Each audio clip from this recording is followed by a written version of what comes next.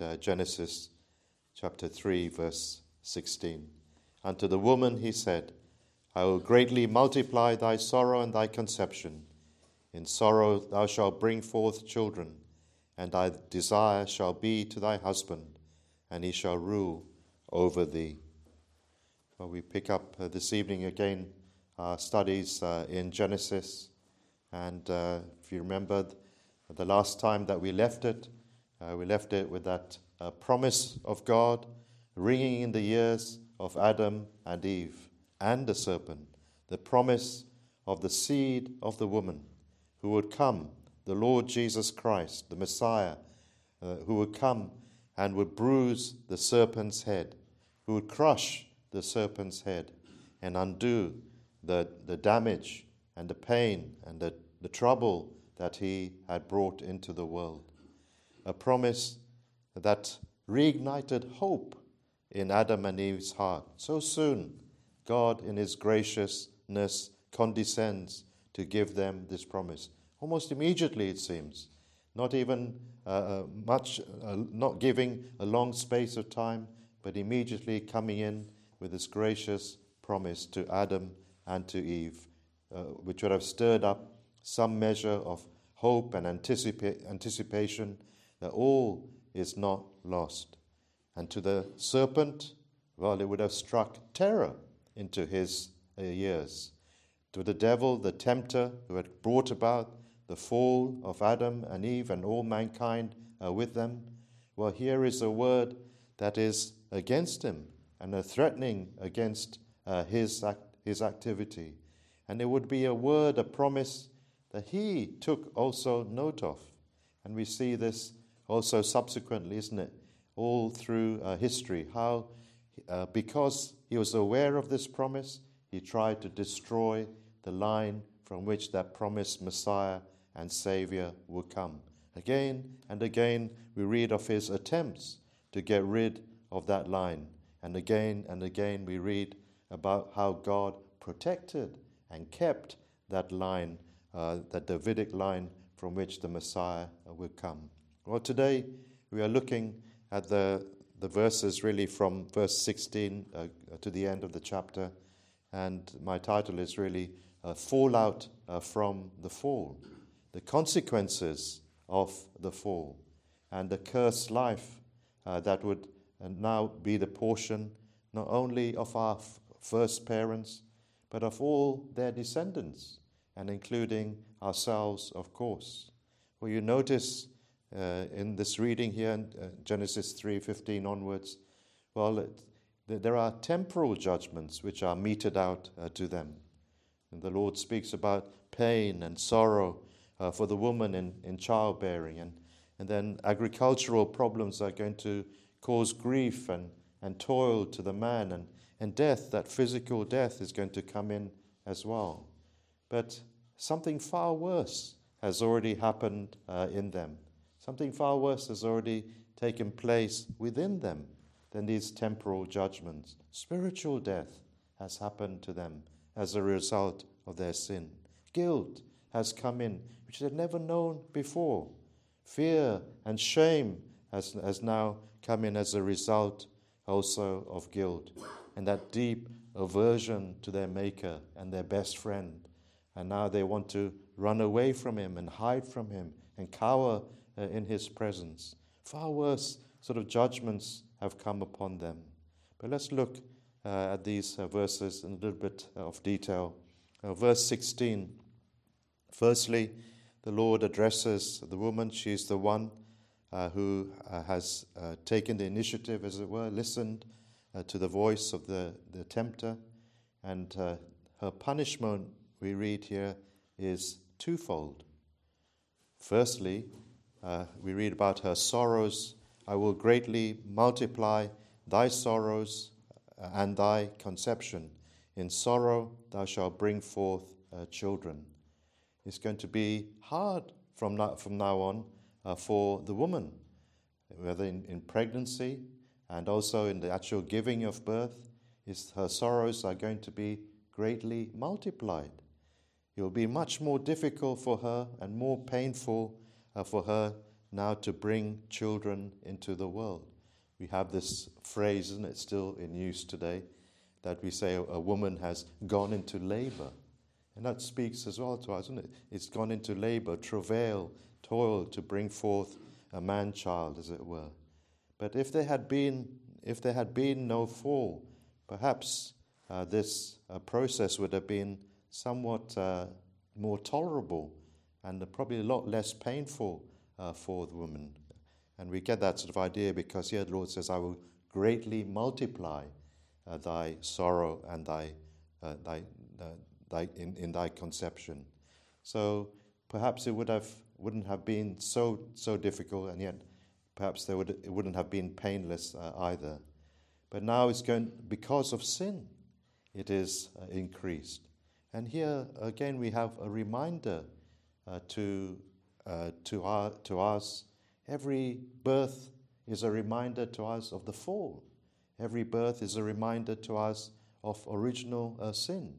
And all these things, these judgments, which are still with us today, we'll see they are all meant to be reminders to us that we are fallen beings, that we have offended our Maker, and yet at the same time that we need a Redeemer. So firstly, this pain and sorrow, and we don't need to elaborate really on that because I think we're all familiar with the toils and troubles that women go through in pregnancy as well as in childbearing, and some a lot more than others. But secondly, we read here about another judgment that is upon them. In the second part of verse 16, thy desire shall be to thy husband, and he shall rule over thee. Now, there's some people interpret this first part, thy desire shall be to thy husband, as having a great longing for the woman, having a great and deep longing for her husband, sort of a violent craving after him, an infatuation with man. And certainly we see that even in societies, especially you see it amongst young girls and young women. There's an infatuation sometimes with guys in particular. But the other explanation to this phrase is that the woman here has to subject all her desires, all her wishes to her husband. She has to, instead of being able to carry out the desires as she wishes, she has to bring it to her husband, and he has to say yea or nay. He has to grant or he can deny her wishes. And I think that fits better with the overall context, because here, with the next part, he shall rule over thee. The woman, when she fell into temptation and she gave way, she was persuaded and desired the fruit because she thought that through it she would be made wise, a tree to be desired to make one wise, verse 6. She followed her own desire. She didn't consult Adam about it. She just pursued it independently of him. And so now, as a result of that, part of her punishment now is her desires are going to be subject to her husband. And then also we see that he shall rule over thee. He shall rule over you. And the idea here is he's going to rule over you with rigor. He's going to rule over you in a severe and cruel way. And where sin reigns, this is the kind of attitude often that husbands have towards their wives. It's not always the case, but quite often we have seen it. See it especially in some of the Islamic countries where women are oppressed and subjected and treated very terribly. And I even read just today about being treated like a dog's body. A woman was complaining about her partner and treating her in such a terrible way. And that still happens in our modern day society, and that's a result of sin. That's a result even of the fall. It wasn't like that before the fall. There's probably some order in the marriage even before the fall. Adam ruled over his wife, yes, even then, but then in gentleness, then in kindness, then in tenderness and love, he ruled over her. And she willingly submitted to him.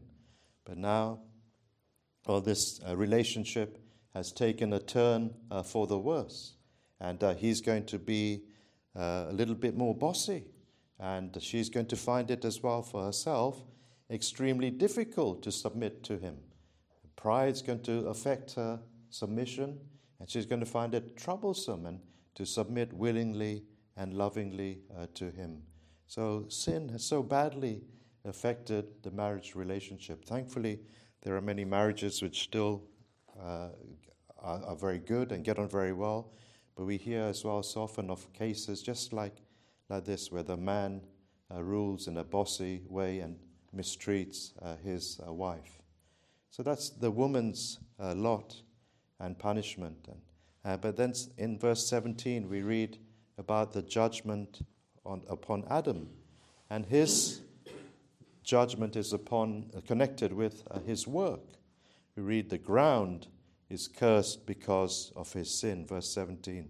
Because thou hast hearkened unto the voice of thy wife, and hast eaten of the tree of which I commanded thee, saying, thou shalt not eat of it, cursed is the ground for thy sake. In sorrow shalt thou eat of it all the days of thy life. The fruit, alongside the fruit and the vegetation, are going to spring up thorns and thistles. God himself has cursed the land.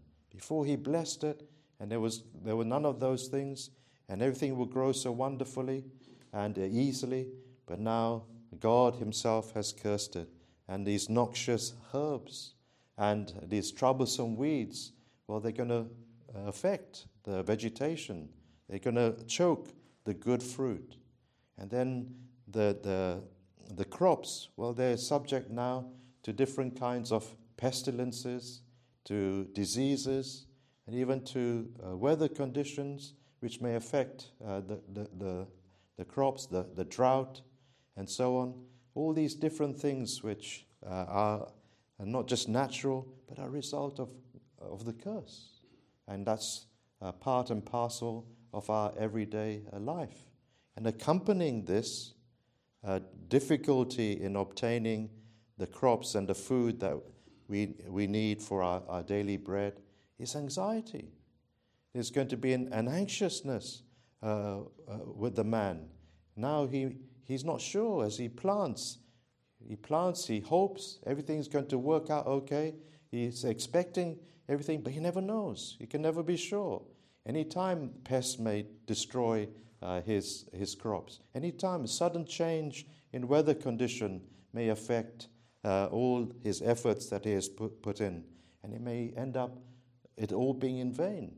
It may end up that he has not enough to feed his family or to store what he needs for his food and for the remainder of his labor, his months. So he's going to have to he's going to be anxious about these things, and he's going to have to work very, very hard. We read here about him having to sweat and labor to obtain these things, to provide bread for his family. For how long? Until he returns to the ground.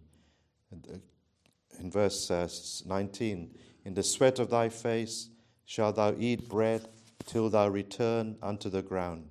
For out of it wast thou taken, for dust thou art, and unto dust shalt thou return. How different for Adam now. In his pre-fall work again, work was a pleasure. Work was a joy to him, a delight. Work was rewarding. Yes, he had to work, but he didn't have any anxiety attached to it. But now it's all become very troublesome and difficult. It still produces the fruit, but with great difficulty he must get at it. And then we see this today, isn't it? The land is still subject to this curse. All of us also have to work hard. We're not all farmers. Very few of us are agricultural farmers. Some are gardeners. That's as far as we get. But we don't grow very much.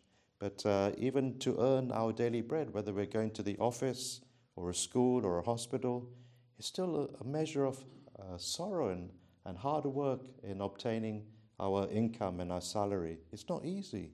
The hours are long. The bosses are demanding. The hours are draining for us. We come back, we're weary, and then many times we are anxious. We don't know, will I still have a job even? Today, people are very anxious about these things. Will I be able to find work if I am laid off, and so on? All these different matters to do with putting food on the table.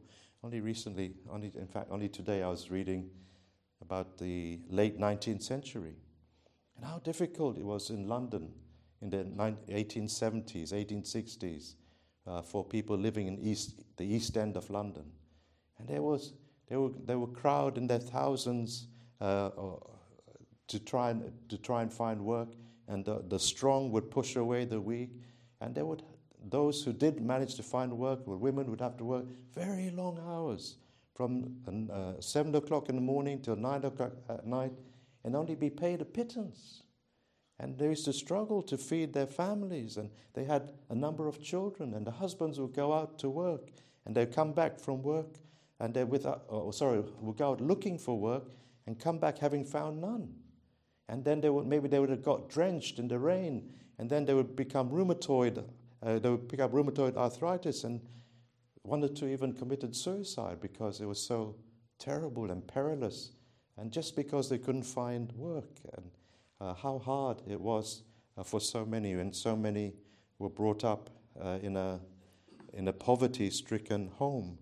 And thankfully, things are a lot better for us today, but still there is this subject, or still we are subject to anxiety and sorrow in our daily work. And then another thing which is mentioned here, which is death. The worst thing of all, isn't it? Till thou return unto the ground. He wouldn't die physically, immediately, but he would one day. That most horrible experience of all, death, has now entered the world, and all because of sin. Well, friends, we mentioned these things, and as I've said already, these are daily reminders, everyday things which happen to remind us that we have sinned against our Maker and that we are fallen men and women. We need these things. The world needs these things. If the world didn't have them, well, they would just carry on in their rebellion. Do you remember Sodom and Gomorrah? Sodom and Gomorrah, the place beside it, was beautiful. It was like the Garden of Eden, I think Lot said. And beautiful to look at. And what is the result of Sodom and Gomorrah? Did they turn to God? Did they repent of their sin?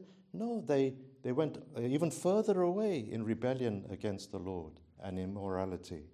So having these difficulties and curses even upon us are all clarion calls from God to turn from our sin and look to Him.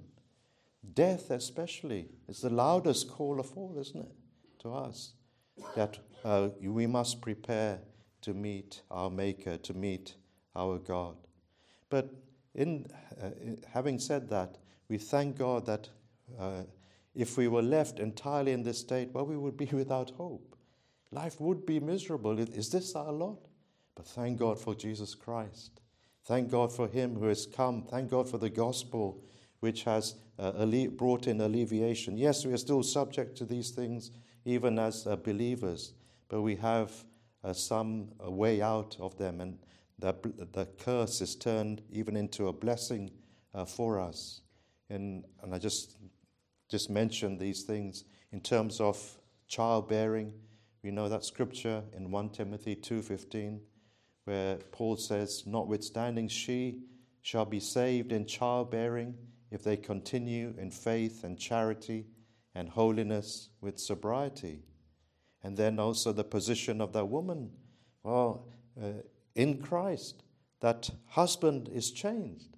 In Christ, that Christian husband now is to love his wife and to love her as Christ loved the church. And so he no longer mishandles her or treats her in such a way. He sees her as his equal, and he treats her with the kindness and tenderness and respect.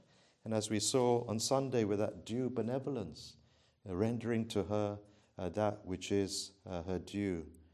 And all these things are a result of Christ coming into the world and us believing in him. And while the Christian, again, in terms of work, while the Christian still has to work long hours, and it's difficult to earn money, still Christ has bidden him to take no thought for his life, what he shall eat, or what he shall drink, or what he shall put on, because God, his heavenly Father, will provide for him. God will clothe him. So he doesn't need to be anxious. God will look after him. God will provide for him as his child all that he needs. What an encouragement. And then, though the believer, yes, we must also die like the unbeliever, but for us, it's not the end, is it? For us, it's just the beginning, really. I was just talking with the brother today about this, that death really is something we can look forward to, something that we can, somebody has called it the best means of grace that there is, death, because it brings us into the kingdom of God. It brings us to heaven, and we can look, and we as well, we know death is not the end, because there is a resurrection to look forward to, that resurrection when Christ comes back again. Death ushers us into eternal life and into the presence of our Lord and Savior forever and ever. And so even that horrible death is actually turned into a blessing for us who are in Christ. But let me very quickly move on. Verse 20, Adam changes his wife's name. Adam called his wife's name Eve because she was the mother of all living. Remember in chapter 2, when he first saw her, he said, "Oh, this is now bone of my bone and flesh of my flesh, and she shall be called woman." Well, now he changes her name, and he calls his wife's name Eve, which means living, or the mother of all living. He's picked up something of the grace of God even in these judgments. And when God said to Eve that she would in sorrow bring forth children, yes, he picked that up, but he picked up that she was going to live longer, and she was going to bear children. Even though it's with pain and sorrow, they didn't have children as yet. So their time was going to be extended, and in this sense, she is the mother of all living, the mother of the whole human race. But here also, friends, is Adam's faith. He is also picked up on that promise in Genesis 3 and verse 15, the promised seed that will come from the seed of the woman. And this is in his mind as well. And he sees in his mind's eye that from Eve is going to come the Savior who will bring life and immortality to those who trust in him. Instead of death, life will come through this Savior. And so that's also included in the name here, Eve, which means life. And then verse 21, unto Adam also and to his wife did the Lord God make coats of skin and clothe them. Here also is something very valuable and very interesting. The animals here are slain not for food, but to provide better clothing for the man and the woman. But there's more than just better clothing for them. As a number of commentators have suggested, this is probably the first sacrifice ever. And it's taking place in the Garden of Eden in paradise. And here Adam is being taught a vital lesson. And he's being shown that without shedding of blood, there is not going to be any remission of sins, but that God accepts a vicarious sacrifice. Here is the first picture lesson for Adam, that as he sees that animal having to suffer and pain and agony and die, so also somebody else is going to come. Somebody else is going to suffer in the place of the sinner and make an atonement for their sins. And it must be that which is in mind here. Otherwise, if it was just for clothes, well, God could have told Adam and Eve to make the clothes and given them a way to do it. But here we read the Lord God made coats of skin and clothe them. So a first sacrifice, the first of many sacrifices. And we see in the very next chapter where Abel is going to offer a sacrifice that is well-pleasing to God. Where did he get that from? How did he know that would be well-pleasing? And why was Cain's rejected? Well, we can probably trace it back to this first sacrifice here in the Garden of Eden. A sacrifice that pointed to that ultimate sacrifice of Jesus Christ when he would come and take away sin, after which, well, no further sacrifices are needed. All through the Old Testament, you see, isn't this picture of sacrifice? And it comes right from the beginning here, originated in Genesis chapter 3. So, and from it, we read the clothing which God provided. Remember how they had tried to clothe their shame and nakedness with fig leaves, and what a poor attempt that was to cover their shame and their guilt and embarrassment. And that's what we do today, isn't it? Before we come to the Lord, we try and cover our shame and our guilt with our own works. And what a pathetic attempt it is to do so.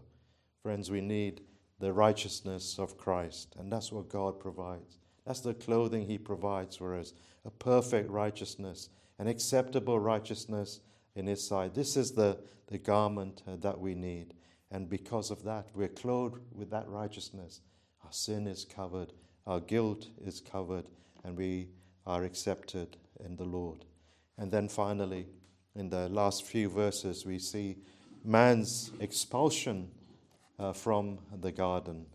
The Lord God said, "Behold, the man is become as one of us, to know good and evil. And now lest he put forth his hand and take also of the tree of life and eat and live forever." He was to be put out from the garden. Now he knows about evil. Now he's also become a slave to it, subject to it. Well, that deprives him of his right to the tree of life. But could he really have, even after having fallen, could he really put his hand forth and somehow force his way to that tree of life and take of that the fruit from it and eat and obtain for himself life forever? Well, that's not really what's in mind, but it's speaking here symbolically. That the tree of life by which he could have obtained eternal life if he had remained upright, that is no longer possible for him.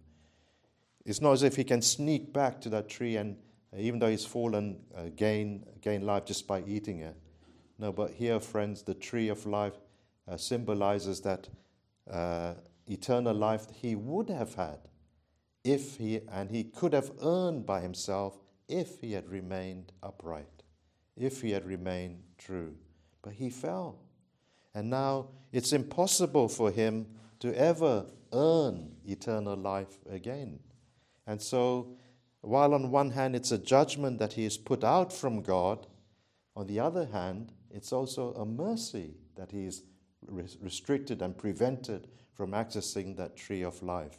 Because it's teaching him once again, you can't earn it. You can't earn that tree of life like before. Now you must depend on grace. Now you must hold that promise which I've given to you firm. And now you must look to the Savior that is to come.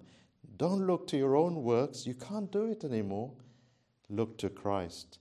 He is the one who alone can save you. And that's also included in this expulsion from the kingdom, from the garden. And so he is sent out to till the land, and was probably quite near to it.